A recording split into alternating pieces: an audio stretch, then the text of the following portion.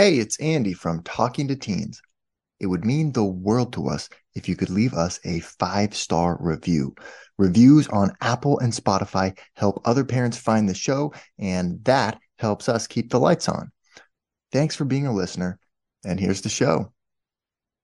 You're listening to Talking to Teens, where we speak with leading experts from a variety of disciplines about the art and science of parenting teenagers.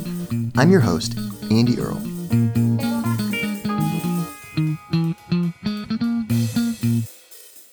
We're here today with David McGlynn, the author of the new book, One Day You'll Thank Me. He also wrote a memoir in 2012, A Door in the Ocean, as well as a collection of short stories in 2008 called The End of the Straight and Narrow. David is a professor of English and of creative writing. His writing has appeared everywhere from the New York Times to Men's Health magazine, Oprah, Parents magazine. This guy has written a truly exceptional book about his own relationship with his father and kind of weaving that into some anecdotes from his experience as a father of his own kids. Some great insights and wisdom here into parenting and some stuff that is really consistent with what we teach here at Talking to Teens. So I can't wait to dive into all that and more. David, thank you so much for making the time to be here today. Thank you very much for having me. Okay, so the book is called One Day You'll Thank Me. That's right. And it's hard to tell when all the stories are happening because you jump around and we go into your childhood and kind of this really interesting relationship with your father who moved out to California, and then you then saw him 4 weeks out of the year. And so you kind of weave together things from that kind of storyline of your childhood to then this kind of transition phase as a father when you're kind of moving your family and getting situated at your new job as an English professor there, and, you know, quirky little anecdotes of being a father. And so I wonder why this book and what inspired you to write it. So, I mean, I guess I can say a couple of things, and I'll maybe first talk about what inspired me to do it. And so there is a bit of a story about why I decided to do it. So One Day You'll Thank Me is my third book. First book was a book of stories that came out in 2008. Second one was a memoir that took a long time to complete and had to go through a number of revisions, and that came out in 2012, and that's called A Door in the Ocean. And A Door in the Ocean is a very different kind of book. It's in many ways a very dark book because it's about the triple homicide of my closest friend and his father and brother when I was a kid in Texas, when I was about 15 years old, when I was a sophomore in high school. And I won't say a whole lot about that book, except to say that following that horrible event, I moved to California and I get very drawn toward my dad and my stepmom's sort of newfound evangelical Christianity. Largely because I'd gone through something so profound, and I was really searching for some sort of way to find answers. You know? And my stepmother had been a children's pastor and a missionary for a long time. For my dad, this was all kind of new. So anyway, that's a pretty heavy book to write, and it took a long time, and I had to sort of really work my way around a number of different versions before I figured out what I was doing with that book and how it was going to work. Sure. When I finished it, I was thinking I need to do something that's lighter. You know, I needed a break. Yeah, right. And so by the time A Door in the Ocean finishes, my kids are about 7 years old, 8 years old, like they're starting to kind of grow. And I found myself kind of thinking back about when they were little, which is where A Door in the Ocean ends, is when the kids are babies. And I'm driving in my car one day, and it's close to Christmas time, and I'm listening to all of these Christmas stories that they play on NPR right around Christmas time. And David Sedaris has one, and Ron Carlson has one. Sure, yeah. And I thought, I'd love to tell one of those kinds of funny Christmas stories. Yeah. And so there I am in the car, and I'm driving around, and it's a cold day, and I find myself sort of telling this little story in my ear about how my father every year would give us like the world's worst Christmas presents. And one after the other, they were bad. And I had this line, right? It wasn't as though he was ignorant of gift giving. It wasn't though he was ignorant of style or incapable of picking up on hints. It's as though Christmas presents like defied some kind of inner logic. He never could quite get this right. And on one hand, he meant well. On the other hand, like they just were absurd, you know, and Right. it became kind of a joke between us that we had these absurd gifts that would get exchanged. So I started writing about that. I started making a list of all this like crazy stuff that we'd get, and it would be, you know, as you've read, Cheese platter? a cheese sampler, Right. the spaghetti and the sauce, Right. you know, like all this sort of crazy, like, you know, useless stuff. 3-foot sausage. Sausage, yeah, the big Hickory Farm sort of 2-foot sausage that my roommates just, you know, turned into a prop for all kinds of lewd acts. You know, and on one hand, I would go home from Christmas feeling like dejected. On the other hand, you know, and my dad seemed to understand this, is I never wanted the stuff in the first place. What I wanted was time, Yeah. you know, and what I wanted was to spend time in the ocean with him and kind of walking around in the hills. And my real memories of being a kid were not about the presents, they were about the time. And it struck me that my sons didn't have such a different relationship to their stuff. As much as they wanted the stuff, what they really wanted and what they really seemed the most satisfied by was the time. So I was just trying to tell that one story to sort of divert my attention from all this heavy stuff. Right. And it made me laugh, and it made me feel like I had told something true, and I was able to publish it, you know, and a nice magazine, Men's Health magazine, picked it up, which really surprised me. You know, I'd been published in other places, but to have a big men's magazine, and, you know, President Obama had been on the cover of Men's Health about a year and a half before my article appeared when he was running for president. So this sort of big men's magazine, I was very impressed that I got into it. Yeah. It's read definitely by guys, you know, there's lots of workout tips. And, Sure, yeah. so then, you know, I started to get emails from people, from guys who read the magazine, saying, this reminded me of my dad. And they would have a funny story to tell. And I didn't get hundreds, but I got a fair bit, you know. And it struck me that there is at least a little bit of a nerve, that for all the ways in which Men's Health promotes, you know, working out and Masculinity, masculinity, a lot of the readers had a kind of soft side, you know, and they wanted to connect with something. So I thought, I'm going to try to write another one of these. What other stories could I tell, you know? And if you look around kids, you have a million different examples of things that need your attention. Yeah. Right? What do you do when they learn how to swear? Yeah, You know, right. do you laugh at it? Do you let it go? Do you laugh at it and try to teach them something? Which is a great anecdote in the book where your son calls his brother an ass, and then you and your wife are trying to keep a straight face because it's like so adorable listening to this little kid say ass, but your wife is trying to stop laughing and, you know, do the discipline thing. But because, right, it's like, it's cute and it's like hard to deal with. What do you do? So it's this cute story and it's funny, but, you know, we'd started to hear them say it more and more, right? And then, you know, in that chapter, Hayden, you know, who was only like 5 at the time, gets in trouble in kindergarten for swearing. Yeah. You know, so he's saying these bad words. Okay, now we have to address it. How do I do it? You know, and I tried the sort of old school trick of washing his mouth out with soap, but he won't do it until I demonstrate that this can be done. And I end up sort of washing out my own mouth with soap. You know? So I sort of bumble my way into like cleaning out my own mouth with soap. I mean, I can't believe it, you know? So, you know, I'll finish the sort of the story, which is as these pieces added up, I had a critical mass, Sure, you know? And once you have the pieces, you think, I've got a story that I'm telling.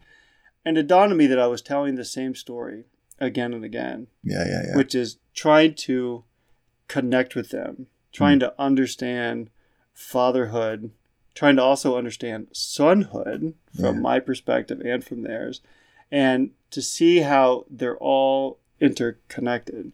And that's what made me sort of like go and put this book together. And, you know, there's a scene, and I'll sort of finish with this, is there's the moment I say in the first chapter that I would often talk to my dad on the payphone outside the supermarket. And so when, you know, I was young, he and I weren't able to talk as often as we wanted. And so I would call and talk to him at home, but I also would talk to him from kind of around the world. You know, I'd be out by the supermarket and I'd call him collect. I'd be at school and I'd call him collect. And we'd talk for 5 minutes, 10 minutes, 20 minutes, and then I'd have to go. Or he'd have to go. And it sort of dawned on me that as I had all these moments sort of knit together, that I was kind of having a series of payphone conversations with my sons and also with myself as I tried to learn my way through what it means to be a good dad. It also was a way of revisiting what it meant to be the son of a dad who was trying to do the same kind of thing, even though he wasn't with us all the time.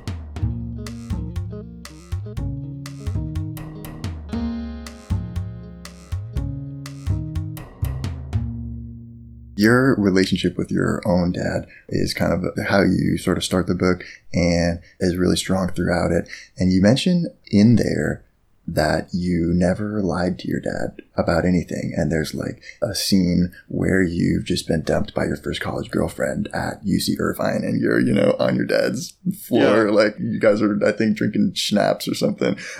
I think that that's rare. There's researchers who have looked at teen truthfulness, and it's like the number of teens who say they lie to their parents about stuff is like 96%, right? So, I mean, it's a very small minority. And I wonder what you think it was. Was it just because he was like so scarce that it made you like place so much value on it? Or what was it that made you have such an open relationship? I can say a bit about that, which is, I was not a sort of George Washington, I cannot tell a lie kind of kid, right? I think I was very much a normal, willing to lie if I needed to, sort of child and adolescent, right? And I got in trouble for it at school once or twice in the same way that my own kids have. The difference with my dad was, in part, his scarcity, as you mentioned. Yeah. It also was the medium of our communication. It was the fact that we were talking by phone, and there's an essayist whom I know and really admire named Megan Daum. And she has an essay called On the Fringes of the Physical World, in which she talks about dating the guy by phone. And she talks about the kind of erotic distance produced by the phone. Huh. And I think that even though my phone conversations with my dad weren't in any ways erotic, there's a kind of analogy there, right? There's a kind of truthfulness that was able to happen, almost like I was in a confessional booth, because he was not physically there. He was physically separated from me by the telephone. Yeah. He also took a lot of pains to not judge whatever it was I had to tell him. Yeah. And I can give you an example. When I was in high school, we all have our first car stories, right? I had this first really crappy 1980 Honda that I had bought that I think had been like underwater, right? Like the rug smelled on the floor of the car. And it was having a leak in the radiator. And I had just been in chemistry class where we were talking about the way that salt kept water from boiling until a much higher temperature. Okay. So I decided that instead of going to the store and buying antifreeze, I would just mix up some salt water and put it in my car radiator, all of 16 years old. Smart. And my stepdad and my grandfather, they thought I had somehow someone was out to get me. Like someone at school had told me this and someone was trying to wreck my car. And they couldn't quite fathom that I had just made this really immature and erroneous assumption. So I felt awful that I had somehow wrecked the car, and also that I'd been so reprimanded. And I called my dad to tell him, and he was very calm about it. What does salt do to rubber, David? He said, and I said, well, it corrodes. And he's like, well, that's what'll happen. We'll flush it out. And basically, it was an old crappy car, and what's the worst that happens? It's broken down, right? I mean, yeah, right. And it's a lesson that you'll then learn. And I never did that again. I would imagine not. Yeah, right. And so he was and he is calm. I still think to this day I could call him and say almost anything, and he would receive it patiently and calmly. And for that reason, he's someone I still call and talk to. But a lot of it has to do with the medium, with talking on the phone. When you and I were younger, we spent probably a lot more time on the phone, talking. Teens now probably text more often and Snapchat and that kind of thing. Yeah. But there is a kind of openness that can happen with a little bit of that physical remove. That's a lot easier than when you're face to face. Sure. Yeah. It feels like safer or something. Yes. Or there's a little bit of an anonymity that makes it, it doesn't feel like as revealing, or you don't feel as vulnerable sharing things or something like that. Yeah.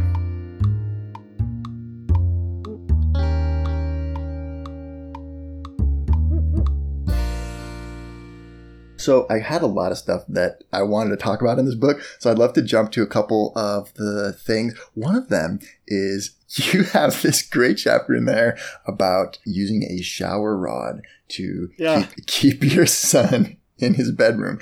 I love this chapter because there's like a page in there where you kind of go on this really philosophical little tangent. And basically the story is just that this kid like won't stay in his room, and you try everything. I mean, you're propping chairs under it's like, you just need to get him to go to bed. And it's like, first you try like, sleeping in bed with him until he falls asleep. If I just lay here with him until he falls asleep, then that's okay. But this kid will stay up for hours and you're sitting there in his bed. And so there's like shoving stuff under the door and nothing is working because this kid just busts through.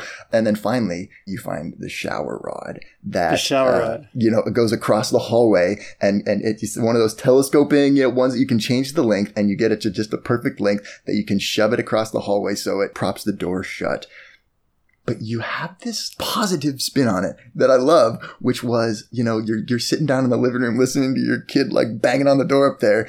And you have this moment of realizing that like, yeah, it might be me right now that he's rebelling against, but that untamable spirit of rebellion, sooner or later, it's going to be the world that's trying to keep him down. And doggone it, that kid is going to like be out there knocking down doors. And that spirit that you're kind of like having trouble with right now, you realize is actually gonna serve him so well later on. And everyone's talking about grit, but then as parents, we like try to suppress it almost. And so it was cool at the same time as you were like doing everything you could to try to keep him in his room. There's like a voice in the back of your head that's going, keep fighting, kid. And I love that. And I wonder what inspired it.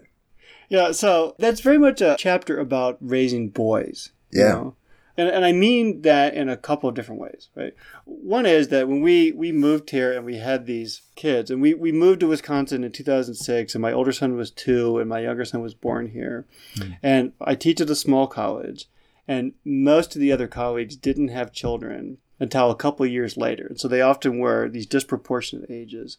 And it often was the case that we had boys when colleagues and friends had girls. And so we would sort of go places and have these big, sort of rowdy, rambunctious, and energetic boys. I often felt this divide between what it means to have a boy versus what it means to have a girl. And those gender divisions aren't set in stone, right? I don't want to sort of over-subscribe to them, but there was a certain sense. And I often feel like even now that there is this desire to make kids behave. And I know I certainly have it myself, right? We go places, I don't want to be embarrassed. I don't want to have kids that are going to be, too wild or too disrespectful. Melt down in the middle of the store or restaurant or whatever. And they're fighting, or they're, throwing darts at each other, or, and we've had kind of all those things happen. Well, and of course, because then everyone's looking at you going, God, get your kids under control. Like, what kind of a parent is this guy, right? Where actually maybe the lesson that the kid needs is to have the meltdown right now, but everyone's going to judge you. I mean, it's hard, right? And to bleed it out, right? Because our boys are big for their ages, they often were seen as older than they really were. And, this is the sort of, more sociological thing of it, is we're in this complicated moment now when it comes to thinking about masculinity and boyhood. And there's sort of the adult masculinity about the troubles that men are getting into. But I think we also have a kind of ongoing conversation about what boys are supposed to do and what boys are supposed to be. Those aren't always easy conversations to have. And I've often felt like there is this impulse, none of which are linear or unilateral. They're always sort of conflicting and overlapping, that boys somehow need to be corralled, And as a friend of mine said, who is an elementary school teacher, like there's often an impulse to medicate the energy out of them, to mitigate their spiritedness, their whatever, because they can sometimes have trouble settling down. My wife is a social worker. I teach at a college. I wouldn't say we're the most politically active, but we're not the least either. And we do try to think about, how are we teaching our sons to think about their positions in the larger world? And moreover, how do we sort of take what is there in front of us and move it in a direction that it's going to be useful. We're here with David McGlynn talking about his new book, One Day You'll Thank Me. And we're not done yet. Here's a look at what's coming up in the second half of the show. determination and ferocity and grit will also translate to working for a cause, to working hard just to learn math and social studies, to become the true selves that they're supposed to be. Wherever I've gone, I've noticed that kids' sports, especially for boys, but not exclusively anymore, have this way of sort of taking over. People become, you can say nuts on one hand, but let's just say they become really zealous. And it feels as though everything is sort of riding on these things. Basketball up here in Wisconsin is a huge deal. Not every school has a swimming pool, but every school has a basketball court. Sure. And with the long winters, there's a lot of basketball being played. And my son is tall, and he's, this is Galen, the older son. He's tall, he's athletic, he's energetic. And he seemed a natural fit, all except for the fact that it wasn't making him happy. And therein lies the friction, Your body seems ready for it, but your emotions aren't there. And how, as a father, how, as a parent, do you balance sort of teaching them to buck up anyway versus do the thing that really makes them happy? That's parenthood, right? Yeah. Sometimes you have to be willing to be flexible. And as principled as you want to be, you have to be willing to meet your children as people and meet them where they are. Yeah. That became a most important thing for me.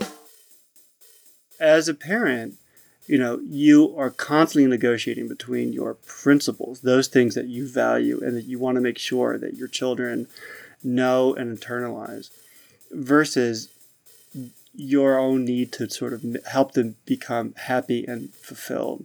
And that sometimes you have to flex a little bit. My wife and I talk about this all the time and talk to the boys. We want them to be happy, which I think is a product of being content with your place in the world, but also successful, which is a product of having the confidence to know that you can meet and respond to challenge. Want to hear the full interview? Sign up for a subscription today. You get unlimited access to all the interviews I've conducted. It's completely affordable, and your subscription helps support the work we do here at Talking to Teens. Thanks for listening. I'll see you next time.